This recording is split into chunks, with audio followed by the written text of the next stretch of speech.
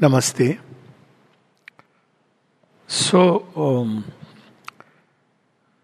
maybe I should come straight to the subject. And the subject here is man, and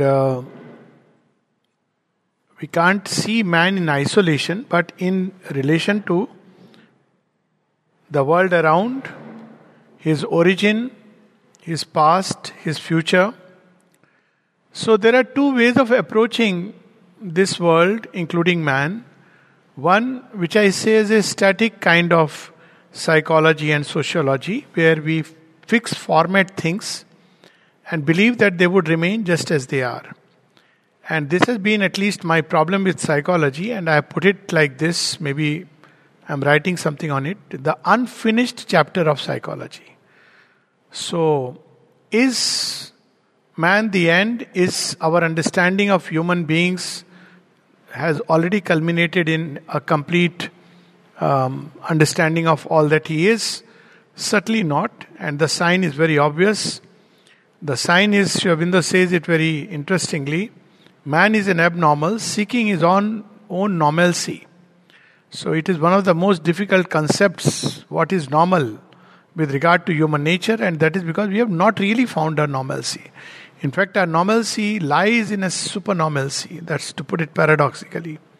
Nevertheless, there are three terms of our existence, of human existence.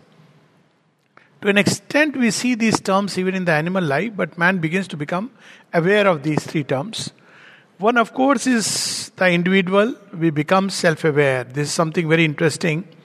Maybe animals are also self-aware. We have no reason to believe they are not. There are certain patterns in at least higher animals where it seems that they have some kind of a rudimentary self-awareness. But certainly in lower animals, it's very difficult to gather, even when we look at them, that there is something like a self-awareness. So we become aware of an individual I, a kind of individuality, if I may say so. And this self-awareness is the first term of our existence. The second term of our existence is the collective. So no man is an island, and we don't live in isolation. And there is in us a need to connect with those of our kind, or with larger groups of mankind, or with humanity as a whole. There is this need in us, and maybe something still beyond, which we'll see as we go by. But these two terms of our existence must be completed by a third. And without this third term, the other two remain incomplete. So that's the paradox. And the third one is the transcendent. So in the language of yoga, we use the word individual, cosmic, and the transcendent. So it is the transcendent which comes in and really gives the real sense to the individual and the cosmic. But that is something which we are yet to explore. And what man has explored so far is largely his surface existence. We see from the yogic point of view. So when we use the word individuality, it is his ego individuality, which is largely a formation of his background, his place of birth, his conditioning through various thoughts and feelings and ways of life, customs, tradition, religion he is born in, and all that he inherits. There is a whole lot of things we inherit. And it shapes our individuality. Of course, we take the struggle, the challenge. Ultimately, what we call as an individual is a product of genes, circumstances, and of course, forces of nature which mold us, shape our personality. And it has taken aeons for nature to evolve this individuality. It's something precious, even though it is something which will be surpassed by something else. And yet, it has its own place, it has its own meaning, its purpose. It has been a great labor, if you look at the past of mankind, to just bring out this individuality. It's a gift, and it should not be immediately annulled. It has to go further. And similarly, with regard to our collective existence, it started with, based on our material existence, so it started with formation of tribes, kul, the family, and etc., etc. Things which were in immediate context. And then eventually its highest efflorescence was the nation soul, which we of course spoke about. So nation serves as a kind of intermediary unit between the individual and the larger context of humanity. So, nation is like the second step wherein the individual begins to discover himself through a larger unity and a larger context. And then the third is, of course, the entire sense of humanity, the entire sense of, as one among many. So this is basically, so far we have done that. And we are still discovering. The nation soul is yet to be discovered. Even the individual has not discovered himself fully. And of course, we don't understand the world existence. So there are many, many aspects of human life which we are not aware of. And this is where Sri Aurobindo says that we are entering into a new age where this exploration will begin. Up till now, we have explored outer spaces. But obviously, there comes a limit and a term to this exploration. But in the last 100 years, especially in the previous century, we see a new phenomena happening.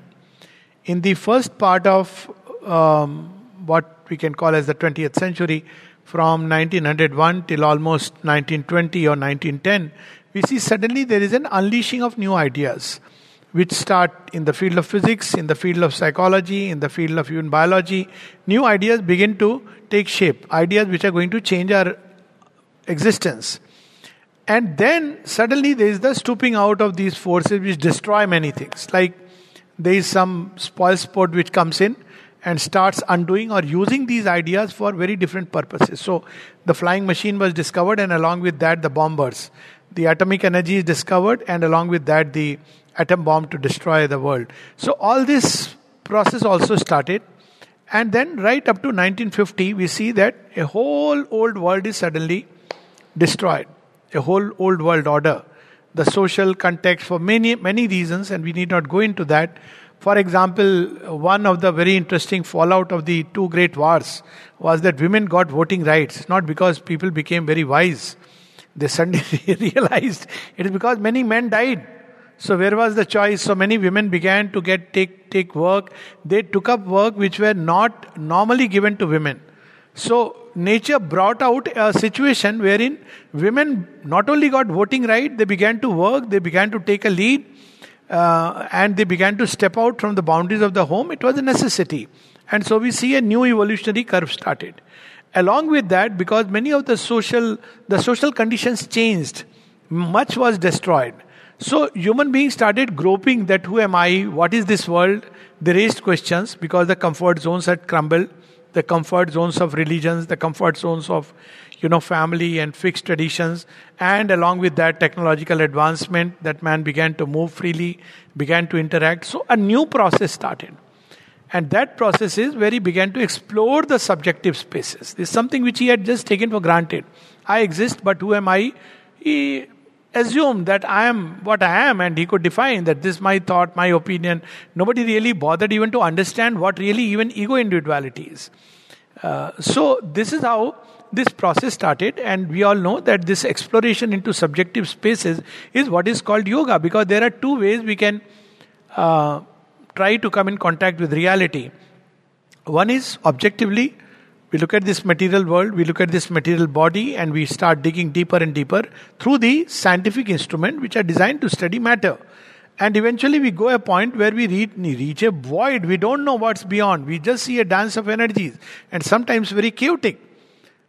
And the other approach is where we enter into our own subjective spaces. My thoughts, my feelings, my will, my desires, things which are not yet objective, but they ultimately create objective phenomena called as behavior.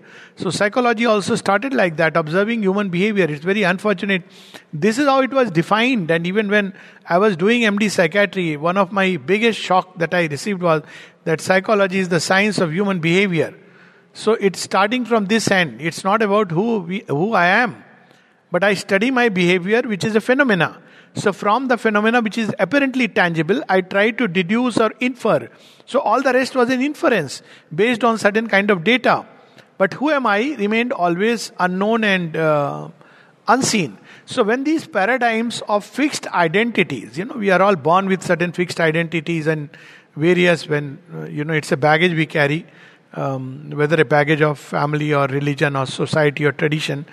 So they started breaking down. Nature broke it. So we see that in India, for example, the joint family system crumbled. Otherwise, there was a very strong sense of family identity of an extended family.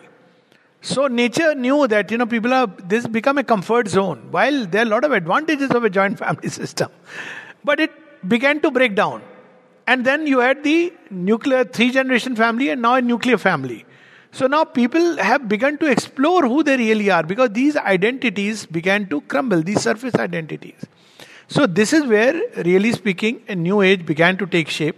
So in the second half of the previous century, when we see another interesting thing.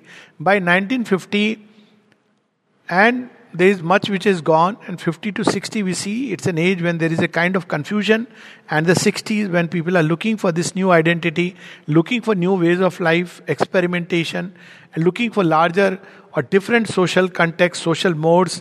So there is another kind of, from 60, a new rhythm begins to take place in nature, in the world, and it's still far from incomplete. And this is what Sri Aurobindo begins to reveal to us, what this new rhythm is and where it's going to lead us, and how we can participate in it. So one of the things that he very beautifully brings out in the human cycle is this story in one of the Upanishad, where there is a background. The story is that the son Bhrigu asks his father Varuna, and he says that, we can put the question either ways, who am I or what is reality? So he says that you meditate and come back and tell me what is reality. So he reflects. Thankfully it was not like, easy served on platter that you are God or you are soul or you are this. So he said, you reflect. So he comes back and says, Annam Brahmeti, this matter is real. So he says, okay, good, I don't deny it, but go deeper. So he comes back and says that, the prana, that is real. Pranam Brahmeti, the energy, the life energy which moves all things. Life is characterized by movement. So even matter moves. Ultimately, galaxies, stars, universe is moving. So there is a power which is moving it. So that is the, reality. Then he says, think again. So what drives this power? So it comes to the mind. And then beyond the mind, the supermind, the Vijnanam Brahmeti, the idea. And that which drives the idea. And then eventually he says, Anandam Brahmeti, that it is the delight of existence which is unfolding itself.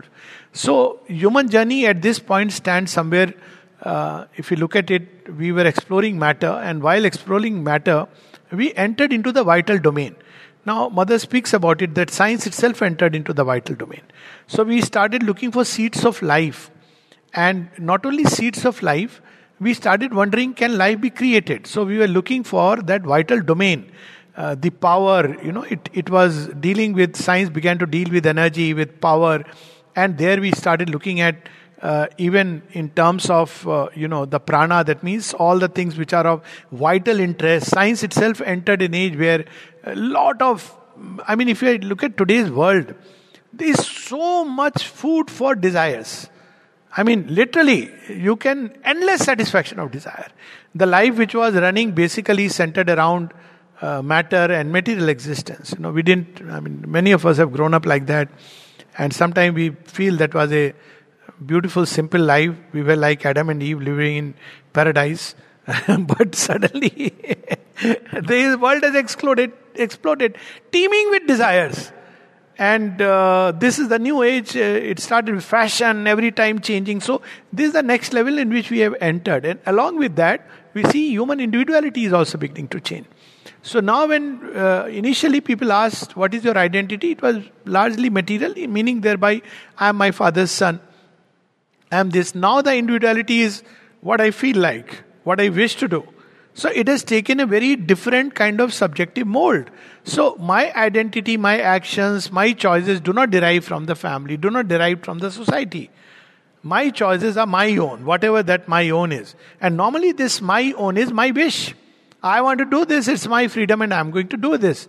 Now there is this newfound freedom which has become a new cult of mankind. We may call it good or bad, but it is necessary. Because no authentic growth can take place without this freedom. And Sri Aurobindo speaks at length about it, that a growing inner freedom is the law of human evolution. And he says that it is true that until he recovers the full spiritual freedom, where alone he is free. By spiritual freedom, it means he unites with the divine will, with the ultimate source. Yet, this freedom, though he will have the policeman, though he will have the external control necessary, and yet he has to move towards a growing inner freedom. Now, this whole map, Sri Aurobindo gives a beautiful road map. Now, then beyond it, we see that then comes the third identification. And this is an age when we see war of ideas and ideologies. It's not that they didn't exist, but if I see the Mahabharata war, it was fought, at least Arjuna thought that we are fighting for a kingdom. We are fighting within family. So there were kingdoms which fought with each other. But in this age, the war is taking place at the ideative level. So there are people who want to preserve an idea which manifests as a way of life, political system, way of life, culture and everything. And there are other ideas. So ideas and ideas are clashing because something else has to come which is still into the beyond, waiting in the passing. This has already begun. And we can see that we have entered into that state of mental subjectivity, wherein the mind, so people often say that, their own opinion and we are what we think, and these ideas have been there earlier, but the mass of mankind has not been really influenced by it. So, but we have begun to assert our own ideas, our own way of life, my own understanding of life. It's not just about my wish, but my own understanding of life. So we see that there are many, we don't use the word philosophy, but there are many new kinds of philosophies which are emerging, which are very individualistic based. And each has its own validity. So this is where we see that we are entering into the stage of mental subjective, which also will be a long journey, and from where we have to take the next leap, which is the real leap, without which even a high intellectuality, we can reach that point, but yet that high intellectuality is yet on unsecure ground. It's an insecure grounds and it can collapse. So Sri Aurobindo gives this example that, there have been periods when mankind has tried to climb towards spiritualization, as he calls it, toward that highest reaches through high intellectuality. And there are dangers, and the dangers are that, even a high intellectuality, those who started a great idea, now they may be wonderful in terms of even the great idea, but over a period of time, this idea it begins to degenerate. And those who follow, unless there are fresh streams of insight and intuition, those who follow tend to enter into more and more confusion. As Sri Aurobindo says in Savitri, their sun thoughts fading, darkened by ignorant minds. And over a period of time, only a shell remains. So this time, this is not what he wants to happen. So therefore, there is the necessity of the individual and the collectively marching together. Because why this idea which starts a great movement, there have been movements like that in the past, and we have spoken about it. There was the Brotherhood of Islam. We don't need to say what it has become. There was the sense of fraternity which was started in Christianity. There was the sense of Vasudev Kutumb started in India. And there was, of course, the Sikh scriptures. We spoke about the service to the world. But what it becomes over a period of time is, because it's not yet on secure grounds. So there is a height to which human beings reach and then they relapse. And then Sri Aurobindo says that how we can prevent it. Something very interesting. How we can prevent it. So it's like it reaches a point like those trapeze artists, or those, that, what is it called? Trampoline. So you will see that, trampoline, though it's a fun thing and people, do it as an exercise. But you constantly climb a little higher, then you come back. And then you climb still higher. And then you come back. Then that momentum with which you are coming back, that pushes you still higher. So we see this kind of a rock and roll going on in humanity. And because of which, when we observe the way the human race has advanced, and there is a reason behind it, and the reason is that there was an age when there were few luminous figures, and society the mass of mankind was in the background, and this is going to break, and that's why we see a strong assertion of individuality, this questioning. You question authority. It is the age when authority is gone completely. And Sri Aurobindo, the mother, says in very, very strong words, he says, you must tell your ego that the age of authority is over. And therefore, there are new challenges. In bringing up children, you can't tell them that, because I say so. If you tell a child that I am your parent and I am telling you this, the child will say, okay, but I am telling you this. So children have already entered that space where they want larger space, and they tell their parents that, look here, I need my space, I need my freedom, and it's my life, my choice, I'll do what I want to do. Things which were unheard of in the previous generations. And that has created a very new situation. And this new situation is beginning to throw the seeds of a new kind of education. So, another interesting thing is happening is the age of institutions is over. Whether we like it or not, the fact is, all institutions are just as, it's like a pot in which you plant a sapling. But after a certain point, the sapling is growing at a tremendous pace. That's the story of the king Satyavrat, that the fish grows and it needs a bigger bowl, and the fish grows and it needs a bigger bowl. And finally it goes into the sea from where it has come. So it's a very significant story that to discover the promised land, we have to reclaim our universality.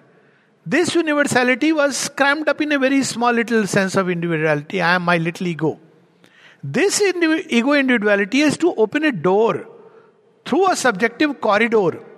We have to pass and eventually touch that key which can help us reclaim our universality. And this is, having reclaimed the universality, then this is there in that wonderful story of the first avatar, the Matsya avatar. That the fish comes from the sea, goes back into the sea, growing into many bowls, and then it takes a select group of mankind towards a new land, the promised land. So this is what mankind is going through at this point of time. On one side we see a lot of destruction, the pralaya. No pralaya will be there, as the mother has said, but there will be a large amount of destruction, we cannot help it. And there would be this humanity which is now beginning to discover its individuality. And behind the ego individuality, there is a lot of chipping taking place. The more we are trying to assert the ego, we find it difficult to hold on, because there is another kind of pressure which is mounting on the individual. Individual is trying to break free, and in trying to break free from the society, it stands opposed to society. So it becomes a big challenge. And the challenge is how to integrate this individuality with the need for the larger collective unit. Someone asked me this question today, is there something wrong with me? Why? Because I end up rubbing people on the wrong side, and they don't like it. And I was explaining that yes, that's what happens, because everybody holds a point of view and an opinion. Now when you hold a point of view and opinion, it is wonderful if you are living alone in the world. But the moment you encounter a group life, everybody has their opinion, and then there comes a problem. So this is a new phenomena, because earlier your opinion was crushed. There was the society which was a larger group. So individual was treated like a cell in a body. So every cell is its function. Even today, sometimes I see these WhatsApp spiritual movement, you are just a little cell. That is true at one level, but it is not true at another level. Each individual has to reclaim its own divinity, which means a state of near anarchy. So where each individual is completely free within himself, and yet in that freedom he recovers his true unity. It's a very, very wonderful and far off, delightful and a dangerous dream, because when we go through that phase, we may well enter into a state where there could be a premature anarchy. An individual who discovers his new freedom in something greater, in the infinite. In the ancient time, they have found a way to manage this. So he was a sannyasi. You go live outside the world. You can exercise your newfound freedom, but don't come back, because in the world there is an order. This is what we see in the story of Shiva and Daksh. So Daksh has built a world by a set of rules and regulations. In his world, everybody must follow the norms he has put in place. So Sati is his daughter, but Sati is the divine mother. And Sati wants to reclaim her individuality in Shiva. And Daksh says no, because Shiva has dangerous freedom. Shiva means freedom. What he will wear, how he will walk, what he will do, it's something which is beyond all the norms of Daksh, and he doesn't want to bring him into the yagna. And yet the yagna will be incomplete without Shiva. It's a wonderful story. It presages, envisages a future age where each individual must recover his own fullness. And recovering its fullness, then he must become part of the whole. And then only, truly speaking, it can become part of the whole. So Sri Aurobindo speaks of these changes which are going to come, which means the old ways of holding society together will break down. The age of religions is over, convention is over. Because the age of convention broke down, therefore you had the individual, because it was necessary. Conventions become lifeless symbol. All that I am sure was already dealt with. So because conventions become lifeless symbols, so individual revolts, breaks it down. The Shastra has some defect, so the individual question and breaks it down. And now he is in search of the Shastra within. And is in search of a new way of life. So this is what we see happening today. And obviously this search leads an individual into fantastic domains, dream worlds, imaginations, all kinds of vital phenomena. We saw the drug culture. We saw many things which came up as a result. But humanity is being led through all this. We must have that faith that this is a passage. We can't go back to the old way where society and religion decided the norm. If we do that, then this first term of evolution, individual, that will be gone. And the divine doesn't want it. He has taken upon himself the challenge that I want to become the many. So each individual must recover his own divinity. He cannot do it unless he does it in freedom. Because if it is stifled by all the world around, he cannot do it. So the first thing we have to recover in terms of reclaiming our freedom, and that's where psychology has a great role to play, and its imprint in education in every other field, is to recover our own spiritual self and our psychic being. So it has become a psychology without the soul. That's how I describe it, because the word psyche literally means the soul. It's a Greek word. So in psychology, even, and this is something I'm talking of just 15 years back, there was a big conference on spirituality and all these things. People now talk about it. Something nice, at least they are talking. So I ask that all these things we are talking, but can we talk in this academic forum that there is an entity called as soul, and there is something known as the divine whom we can discover? Now this is something which people go into a shell. So I remember the Daksh Prajapati story. You can talk everything, but within this frame, even spirituality must fit into a frame. It's spirituality by its nature breaks the frames. It cannot. You can either be, when we talk about methods, techniques, and nowadays it is entering through back doors of meditation. So meditation has become a technique to give you good health, but that's not spiritual at all. One may be engaged in all kinds of meditation technique, mindful meditation and this meditation, that meditation, and they are nice things. They make us feel good.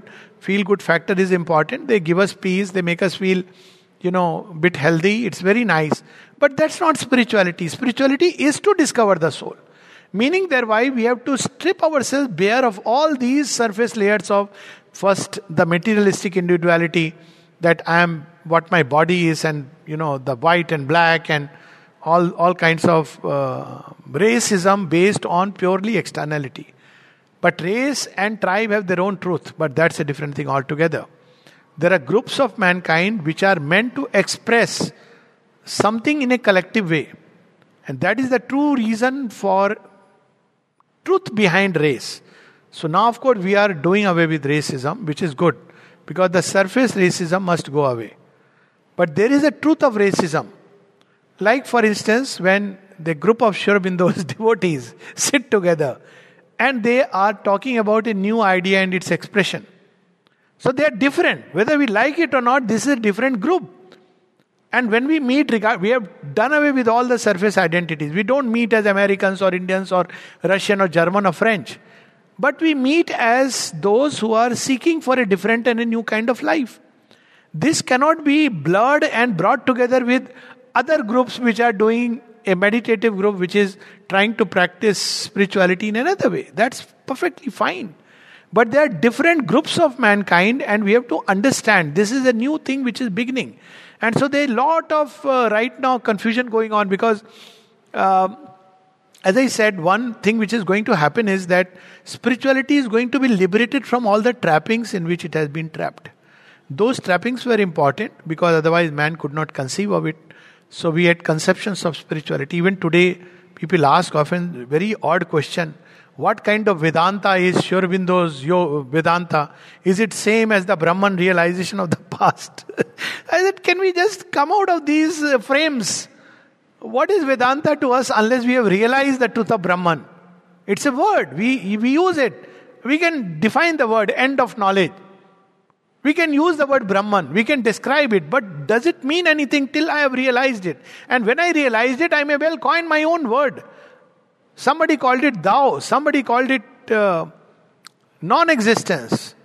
Somebody called it beyond existence and non-existence. It doesn't matter. Somebody called it sad. The point is to realize it. So now all these trap of words, conceptions, philosophies, systems, religion, from that it is coming out. And Sri Aurobindo points out this danger. He says what used to happen is when there was a spiritual impulsion to evolve through these subjective spaces, very soon it got crystallized. One classic example in front of my eyes is what happened to the Sikh religion. It started as a wonderful high impulse. Sri Aurobindo speaks of it as Sikh religion and Vedanta is the last finest flowers of Sanatan Dharma. Before, it lost its way, it faced the challenge of the Britishers. So it was really climbing very high. And then it crystallized and precipitated into a form. And then the form became real. The book became real. The real experience and the yoga became subordinate. So much so that now a whole new absurd political system has come out and there is a demand for a Khalistan, which is nothing but a kind of state which is going to be crushed between, if at all, between two nuclear states unless divine uses it as a dagger to go through Pakistan. Well, that's a different story altogether. Divine can use anything and everything. But generally, what happens is that, in religion, Sri Aurobindo says that things tend to again become convention and a symbol. So people often ask, for instance, mother's symbol, Sri Aurobindo's symbol. We see this tendency now, I'm wearing a symbol, it's something so nice. So, but people believe, they start putting stickers in front of the scooter and all kinds of places. Now, this symbol has to be lived with it. If you look at the symbol, what is this symbol? So powerful. Mother is at the center. So when often I speak about the symbol, I say that, well, if you put the mother at the center and not the ego, then you have put at least the central point of the symbol. Then our 4 powers moving us freely. Then the 12 qualities. So the symbol is meaningless unless we recreate it inside us. So it becomes a convention otherwise. So this is where we are heading towards, because mankind has a tendency to crystallize. It doesn't feel comfortable without crystallizing it. And this crystallization is precisely what is to be avoided. Who will avoid it? The individual. Individual will revolt. So there will be individuals who will refuse to follow any convention. At the same time, they are discoverers. They are nomads of that future age when man will no more be mad and he will discover his true status. So they are the nomads of the new world. And that's why Mother said something very interesting. She spoke of what is needed for the new creation. She was simplifying things, that how when we enter this subjective age, what is the most important thing? The most important thing is what is going on deep inside us. And she says that, when she speaks about the supramental world, what it is going to throw away. So she said it will throw away hypocrisy, nothing else. So there will be a transparency, what you are inside, that will be projected outside. This is what we see in today's children, who say, well, I want to make a lot of money. So there was a time when I can speak about the Air Force context, and there used to be psychological testing to see who is ready and who is not ready. So we used to ask, why do you want to join the Air Force? So if somebody said, oh, I want to serve the nation and I would love to die for it, then generally it was considered that he's telling a lie. The lie score is very high. But if he said, it's something which will give me fame, I love to, it's money plus fame. There is something which uniform can provide which is not accessible. And it was like it's probably closer to truth. So this is how now in this new age we see that hypocrisy is dying, because otherwise spirituality gets trapped into these forms which look very nice, very neat, and yet they are not the real thing. They are nothing but conventions. So this is what we see today. On one side, these scaffoldings are being broken. They have served the purpose. On the other side, this new creation has started. Man is exploring his stages, steps, inner states, dimensions. Through drugs he is doing it. Through alternate ways he is doing it. Even you hear about ways by which you can have the celestial experience by taking a drug. Most dangerous. But why these drugs came into existence was because man wanted to have the experience of the subjective worlds. And when he experienced, they were generally the vital worlds. But what happened? The door got opened. They were, unfortunately, those who sacrificed became martyrs. The drug addicts became martyrs to suddenly break the neat, rational world where the senses, whatever the senses told us was true. When people came back through LSD and started saying, well, I can see sound and I can hear light. How can this kind of fusion, this synthesis take place? That's why we see that, a whole new age understanding of life started. This is not the ultimate. They were ways and means nature used to open a door. And with that came a new education. So this new education in the future is going to be centered around the soul. It will not try to fit the child into a fixed product which a machinery has brought out. So fixed product means the child comes out and he knows, good morning sir, how are you? Okay, he wears a nice dress and he looks very polished, but the heart is unchanged. So when mother was asked that many of these children I find they are ill-mannered, she says, yes, outwardly you will see that, but you have to look inside what is happening. And there she gave a very interesting formula, and I have seen this in my practice so often when I encounter all kinds of people whom one would normally condemn, pass away because outwardly they don't show things the way we expect. And it's really a horror when people begin to show things which you expect. So earlier every student tried to look good so that the teacher says very good. Now students, because there is freedom, they say they don't need to look good. It doesn't mean they are not good. It means they are now on a road to discovering the truth which is going to be far.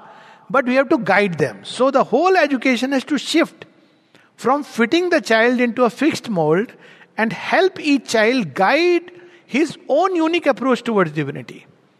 And then we have to come out of many conventions. The idea of success, which is linked with material success, the jobs and career prospects, which is again linked with how much money you are going to earn and the place you occupy in society. We have to disabuse our minds of all that and allow them the freedom to explore their own nature and live according to their own deepest impulsion of truth in them. What was called as Swadharma. Mother used the word free progress system, which is education guided by the child's soul. Far cry still. Most of the schools are still very far from this.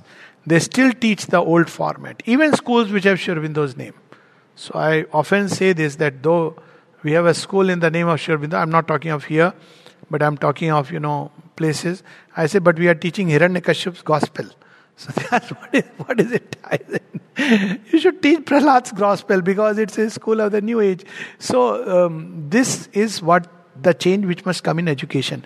The same in counseling, in therapies, in psychology. We must understand each individual as unique on his unique journey. So this is a big problem with me when people ask about what is this system of integral psychology. I said, if you reduce it to a system, you have finished it. Because once again we'll have a school where integral psychology is taught. Integral psychology by its nature cannot be taught by books. The integral psychologist, if I have to use the word, the therapist must be someone who has discovered his own soul. That is the minimum. And then we go back to that Guru Sishya way. Who was the Guru? Guru was not somebody who was certified that I have a degree in yoga. Guru was somebody who had discovered a great truth. And the Guru guided each one differently. When we look at Sri Aurobindo, yesterday only I was discussing, there was a couple, of course we know, Dilip Kumar Roy and Sahanadi. And they were going through each their own unique difficulty and with each other. That's the interesting part. Now, when they write to Sri Aurobindo, what Sri Aurobindo writes to Sahanadi and what he writes to Dilip Kumar Roy, so different. Each one, he is not sitting on a moral judgment, trying to sort out the quarrel, but he is guiding each according to the law of his own nature. This is something which has to come in psychology and counseling. For example, when people come with suffering. So it's not about status quo, going back, adjust to the world. That's the way of the ego. But it is to use that suffering as a lever to discover oneself and one's own deeper reality. There's a very beautiful hint of this in Mother's prayers and meditation. So when she's, going from the shore, Geneva, and then she has to sail further. So she says, she writes a prayer that people must have suffered a lot, because obviously we can imagine what they must have felt in a presence. We can only imagine. So she says, when I suffered from the suffering of others to those whom we are attached, then what attitude we should take? She said, on one side it is puerile, and on the other side it is, isn't it the expression of a kind of love and unity that exists between human beings? So she gives us a clue. She says, every time there is an acute suffering that tears you apart, so use this suffering as a lever or a sword, because suffering is something very acute. It concentrates on a point, like an abscess. Go deep inside and discover that space of oneness. And I've seen this oneness, this aspiration is so exists in human beings, it's just to be uncovered.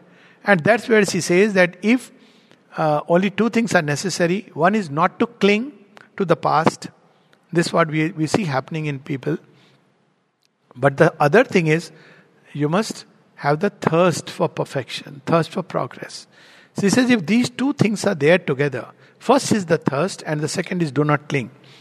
And she says if you have these two things together, then even the extravagances of an American youth are a path. So this is what is the need of modern psychology to uncover. I don't know, we talk so much and we have so many books written, but I am yet to discover a chapter dedicated in a book of even integral psychology. Only on the soul, on divine. Without these, we will not discover the dream of, fraternity, unity, equality. They cannot be discovered.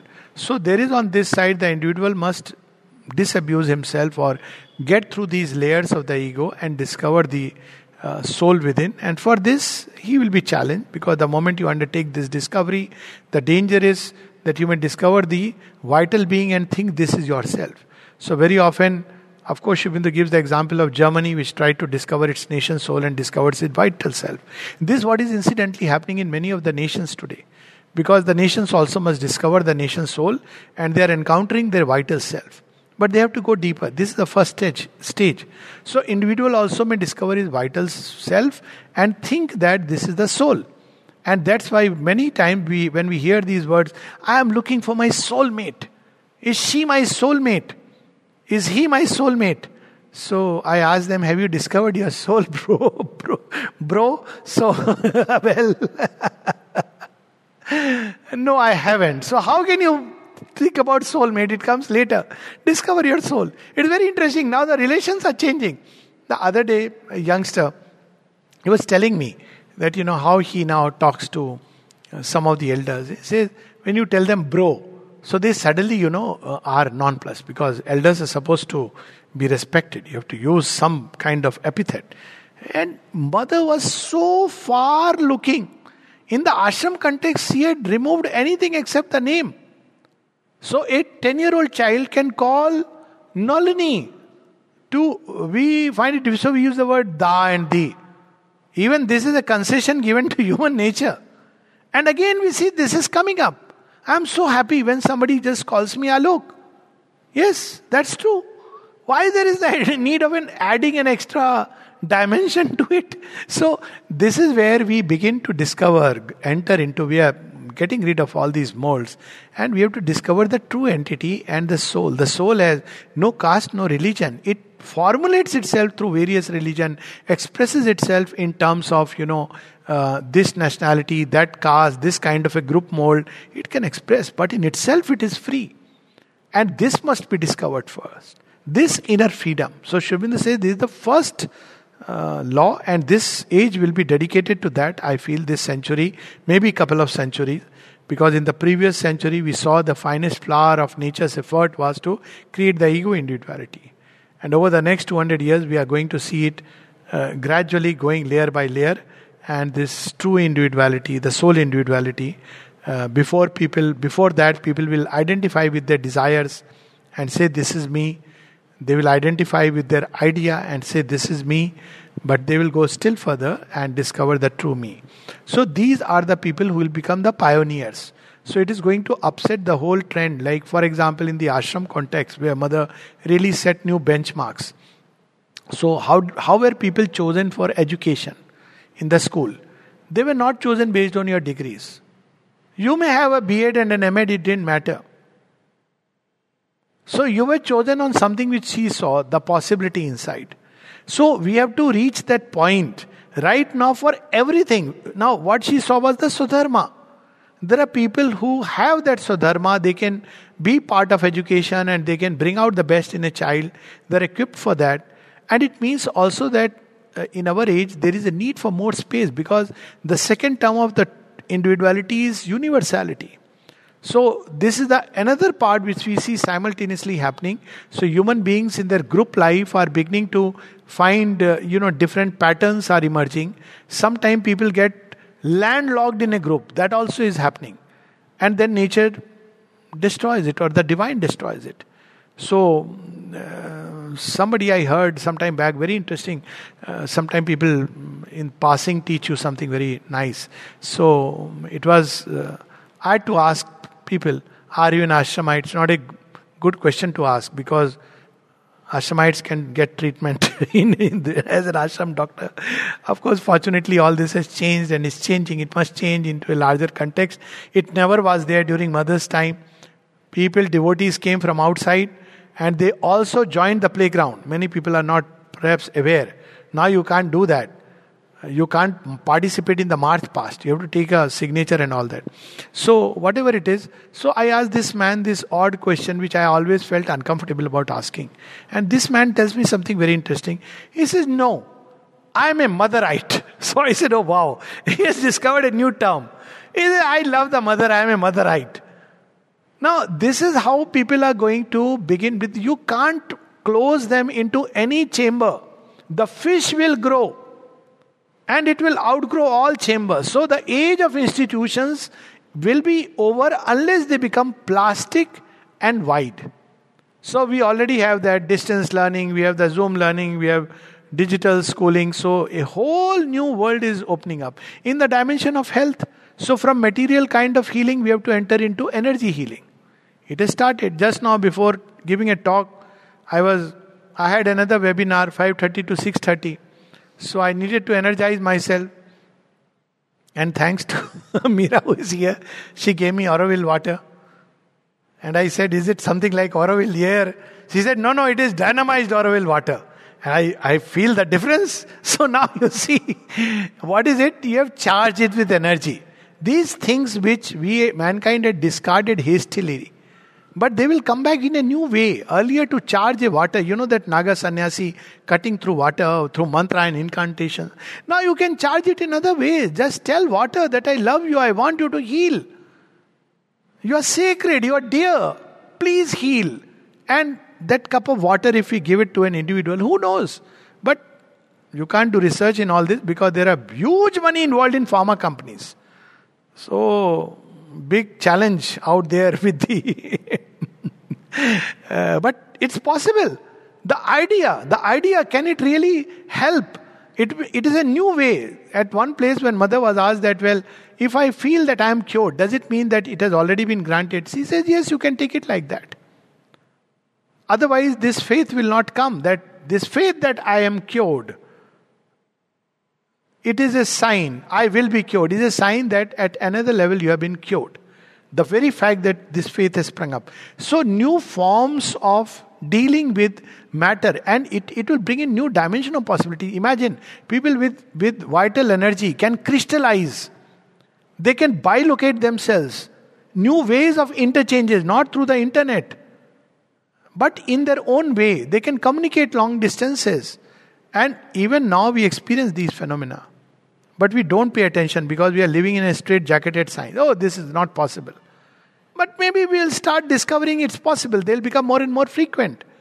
We'll discover our ideas echoed in other minds. So there is a long way. Humanity has already taken that step. And of course, it'll bring in its dangers, because when the powers of the mind begin to control matter, we can imagine what's going to happen. So all this is exciting things are in the waiting. And eventually, who will be the pioneers? Sri Aurobindo says the pioneers will be those who will become indifferent to these outer forms. And they will focus only on the one thing needful. And that thing needful is the spiritual conversion. It doesn't matter what religion, denomination, what language, all these you speak. And the second thing, very interestingly, says, what will be this new sociology? Right now in our sociology, we label people, we fix them in categories. That means we deny evolution. So somebody is a criminal, is a criminal. One of the first experiences of Sri Aurobindo, not the first, but one of the massive experiences which in Alipur jail he says, I saw Vasudev even in the darkened bodies, misused bodies and darkened minds. And he says, these are the people I am lifting up. So in every criminal, there is this seed of possibility which is hidden, which has taken a very deformed character.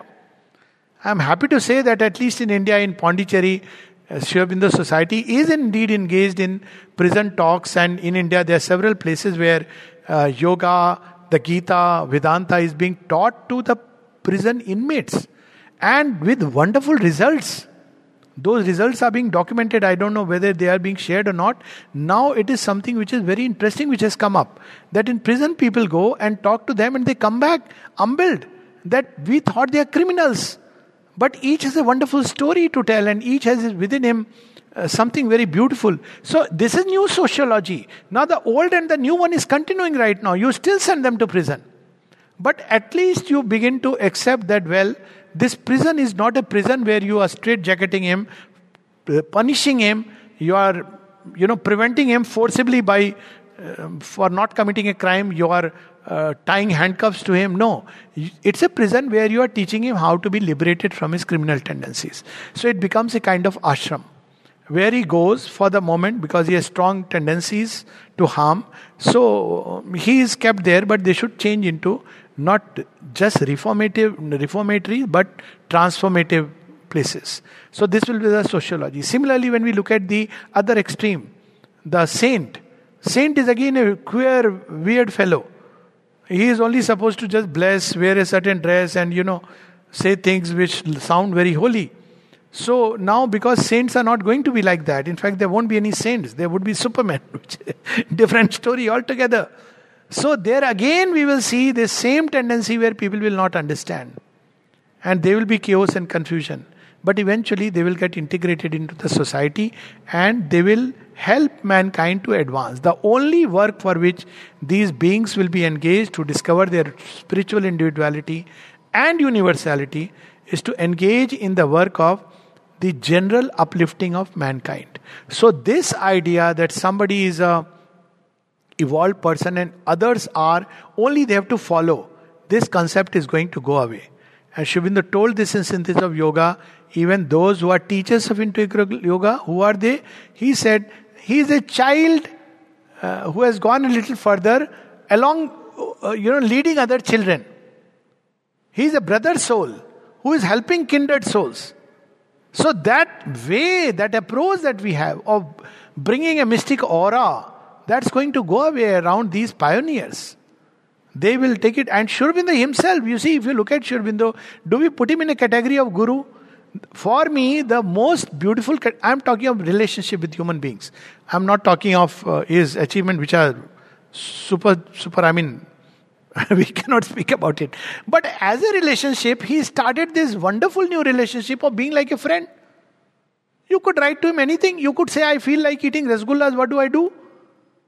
I feel like eating crabs and fishes. And he would give a reply, equally humorous. And with the mother, you could play. So they set very many new benchmarks. Why? Because they didn't want that everybody pales in their presence. They could easily. If they showed that aspect, it would have been very different. But they didn't want that. So all these are harbingers of the new age, a new sociology where we'll recognize that man is essentially a spiritual individual. He is essentially divine. Let's not use the word spiritual individual, but divine in his essence. And the task of society is to help in unfolding this divinity. And in return, the task of the individual is not to revolt against society, but to fulfill it by expressing himself best, his own divinity best, through the group life. So, this way, the dream of an individual and collective emancipation will be fulfilled, because it's very easy to be iconoclast, to destroy, revolt, and all that is given to some people. But we have to new create. So, they will create new ways and benchmarks for society to follow. Right now, it will be considered as odd, but slowly they will become new standards. So, the task of the psychologist will be to discover the divine element behind the person who is struggling and suffering, and to bring it out. Not just have a catharsis. For catharsis, we have the eyes. God created eyes. So often I say there are two ways of catharsis. Just few minutes more I'll take. The natural way, they flow through the eyes. The divine way, they vaporize. So you have to apply the divine heat, Agni, so they vaporize. So that's not the psychiatrist's task. It's not to analyze him and childhood trauma and I'm going to heal. All this is old story. Whatever be the childhood trauma, even that, we see them as steps in a great journey. And I have known people. Everything was a step in that incalculable plan. And the purpose is to reconnect him to this deeper plan, this deeper thread, which is running through his life. So also with health, that we have to discover more and more that we can be empowered. Instead of being dependent only on the doctor and prescription, but the healer is within us. So also in education, the task of education is to bring out the best, the divinest, the soul within a child, and to put it, not just teach him meditation and come in contact with God, but to bring out this soul and help him to express his soul movement. His life should become a rhythm of the soul, a song of the soul, a movement of the soul, and not something which conforms to the world. And by doing so, he will best help the world. Because world is helped by individuals. And these individuals who discover their own, make their own deepest discoveries, are the ones who will help the world and society to discover its own highest self. They who have discovered the Narayana within will discover the Narayana in the world and help it advance further and further. So this is an endless subject, but just a few seeds here and there. Please feel free to ask questions. Thank you, Alok, for this wonderful presentation of the subjective age arriving. And it was a great joy to hear this. We exactly wanted to hear this element of the psychological element of psychic being more kind of demanding its place in our life and society. And your points are really very, very valuable about imprisonment. For example, prisons in Norway, they changed totally already. The imprisoned people can walk daytime in the parks, and in the evening they come home into their nice room with internet, TV, they have free education, and so on. So they are really working on those people who fell off the track. Yeah. And also your point on the placebo effect, which is now taken into account as a part of healing, interestingly. They are not discarding it as some kind of fake thing.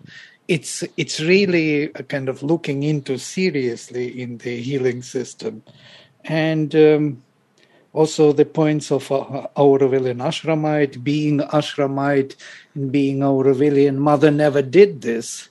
To be Aurovillian, what they did today, to be privileged, to be somewhere on the list. There was a very simple idea: to live in Auroville, one must be a willing servitor of the divine consciousness and nothing else. So, but everything has changed and became a kind of gymkhana club.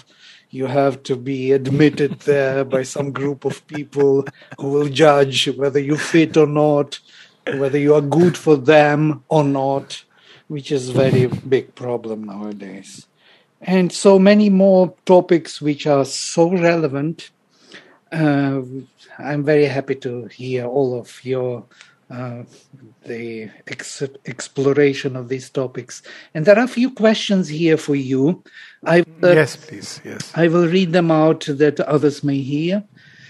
Thank you for opening our minds, Dr. Pandey. My question: in today's chaotic world that is bombarded with conflicting information from all sides, where should an individual start on his or her journey of self-exploration without escaping from this world? Wonderful. So, where should an individual start in exploring his journey in this chaotic world bombarded with information? So, what I always say and use in my practice is connect with your aspiration. So, I'll give you just one example to make it clear. So, for example, people often say that, I'll give the context of, let us say, Sri Aurobindo. So, okay, there is this yoga, there is this other yoga, there is a third yoga, and there are various practices, and people talk about them, all this, that, all. So then sometime when they ask me, I say, see, I understand, each has its own beauty and wonder, but it doesn't fit into what I am aspiring for. My aspiration is for world change, right from beginning. I found Nirvana, in my humble opinion, it's something very great. Now I understand you pass through the doors of freedom, though in a different way in Sri Aurobindo's yoga. But, this whole idea of an individual salvation which cuts you from the world is meaningless. So when all these, several gurus talking all of this and this path, that path, I said, tell me, what is the goal? What is the end point? If the goal is individual salvation, that's not what I am looking for. My aspiration is something else. And the only one who could come a little close to it was the Gita. That, okay, the Gita at least teaches you to be in the world and yet be free. So to an extent, I said, yes, this is it. But that's not enough because the world remains what it is. So Sri Aurobindo is there completely. So but somebody else may have a very different thing. So I always say the thread of our life is in our deepest aspiration. And this we have to explore. Sometimes it is covered, it comes as flashes. Sometimes in childhood, one may have glimpsed it. Sometimes, while in the face of certain circumstances, like a prayer, it rose from inside. Sometimes by looking at a landscape, like in case of Nishtha, that I wish God could enjoy this beauty is what? Is that Ananda in the material world, she wants it at a human level. So it may take different forms, and it should take different forms. And that aspiration is the thread. Then the rest follows. Which sea or river or stream of information and jnana, I put it like this, information which will lead me, information is like a little paper boat which takes me to a bigger stream, and then that stream is more of like what we call as tinsels of knowledge. Then we have to change it at another port and enter into the vaster river of wisdom, and the wisdom itself will lead us to the vastest of all its source, which is the divine. So then we can see that which trail I want to follow. So connect with the aspiration, and that is something individual. Each one has to look inside and feel for oneself. Thank you. There is another question, very clearly explained our way of life in ashram. I get a question from people. How is it for modern rationalist, scientific and atheist mindset in the spiritual transformation? How it is for them? Yeah, it's very simple. In fact, Sri Aurobindo and the mother themselves said how an atheist or somebody who doesn't believe in anything can still arrive at this transformation, because atheism and theism relate to conceptions of God. You don't need a conception of God. You may still have an aspiration. The problem is not with theism and atheism. The problem is if you don't have an aspiration. This is a dangerous state. We may be very religious, a theist, so to say, and yet have no aspiration. We are very happy in our comfort zone. That is a dangerous situation. But if we wish that this world becomes a beautiful place, I am into Sri Aurobindo's yoga whether I like it or not. If I have this aspiration that may I discover the source of all knowledge, true wisdom. Even a scientist may be exploring truth. So it's perfectly valid. But of course, we must know we should not stop at halfway homes. That's the only thing required. If I am looking for truth, shouldn't stop with material truths and declare all else is not there. No seeker of truth will do that. I must go further. If I am a non-believer in any kind of system, religion, God, perfectly fine. But if I am a seeker, I'll not stop at any halfway home. So if we don't stop at any halfway home, and if I am seeking, and now that seeking will take different forms. In the religious minded, the seeking takes the form of a personal God. In the intellectually minded, rational minded, the seeking takes a more impersonal form. The one is seeks for truth. So scientists seek for truth. Only unfortunate thing is they stop at matter. They somehow have this idea, now they are breaking free from this. The best scientists are breaking free. Not yet the mainstream science, but the best scientists are breaking free from this idea that matter is God. I mean, to say that material laws are the final law. Science itself has led us to that point. There are no unchangeable fixed laws. They are patterns of energy. So we have reached that point where science has entered into its own scientific, the subjective space of objectivity.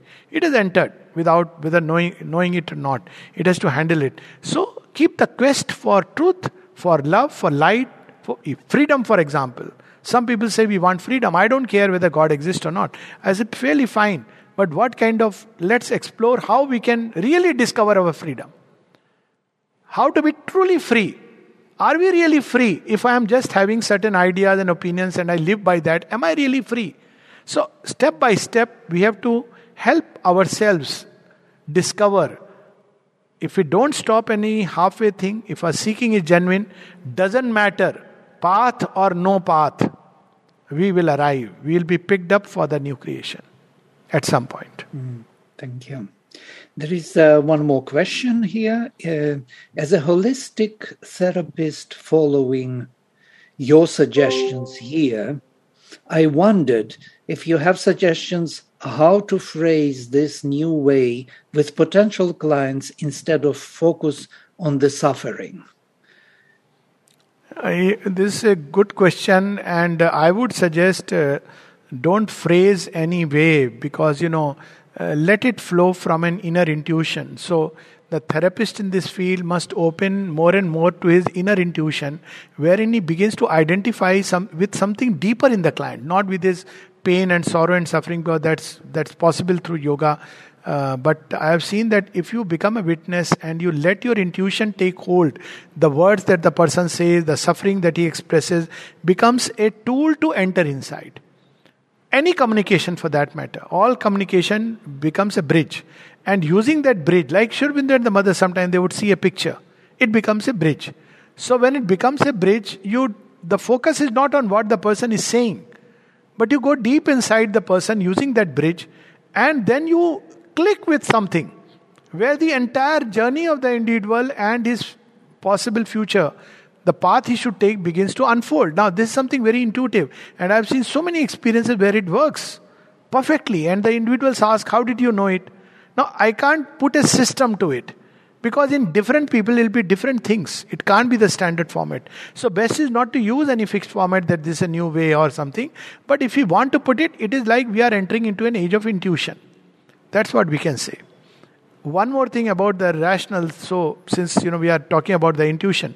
So for example, once person belonging to a party which was claimed to be rationalist, he brought his son for treatment, and in Pondicherry, and then he knew that I am a devotee of Sri Aurobindo and the mother, and he told me, sir, I have heard a lot about you, will you please treat him? A very rich man, very powerful, politically connected person. So I said, okay, no problem. So he said, but sir, only one request, please don't tell him about God. So I said, what is the problem? He said, no, because we are rationalists. So I said, doesn't matter, I'll tell him rationally about God. I didn't know that this is their party agenda. So in their party agenda, rationalism is equivalent to no God. Rationalism is equivalent to don't explore anything beyond matter. Now this is dangerous. This is being stuck. So there are two kinds of rationality. One is reason itself leads us to the doorway of intuition. And there is another where rationality shuts us into a formula, just like religion shuts us. So to be liberated, the aspiration comes in. I want to go beyond. Am I satisfied with the neat world that reason has created? All its walls, all its formats. If yes, then there is no point to talk about transformation. So I said, okay, you stay with your party, I'll prescribe the medications. Because that's the only way. And then to just add that how much it stifles human beings. So one day I used to tell him, the boy, that I want to see your mother. Because I want to know the story. So one day the mother came. She was so frightened. See, wife of a very powerful man. She was so frightened. I said, why? What is the situation? She said, sir, I want to pray in my house. I want to, offer a mala. I can't do that. Because if I do that, my husband will be very angry and shout at me. So you can imagine to what absurd extent things can go. So I was so touched. I said, okay, you quietly go and sit in the ashram for some time. I'm sure he won't reach you there. But this stifles this urge. So if we are satisfied within the frames of life that reason and religion gives, then obviously we are still in the conventional age. We are not ready for the higher. And we should not force people. So there is no forced conversion. But we can certainly, by our life, give an example that there is something greater, something deeper. And at some point of time, they may suddenly feel like exploring that, what is it? And then the door opens. Yeah. It's intuition. If you want to put it, I don't know, intuition defies systems. So by its definition. But you can bring it into system. But the problem of systematizing it becomes another religion. And that's what has happened to religions, and we should not do it. Yeah, that's wonderful. Actually, it reminded me how people from Auroville approached the mother and asked her, can you give us some rules and regulations how we could accept people to Auroville? Yeah. And she said, as long as there are no rules and regulations, there is still a hope for Auroville. So there has to be that inner recognition of the truth. Yeah, inner recognition. That's what is important. So thank you very much for this wonderful feast of knowledge and devotion. And we are very happy to have you with us every time. So we continue our journey and meet with you again. Thank you, Alok. Thank you. Thank you, Alok. Thank you so much. Gratitude. Yes. Namaste. Gratitude. Namaste.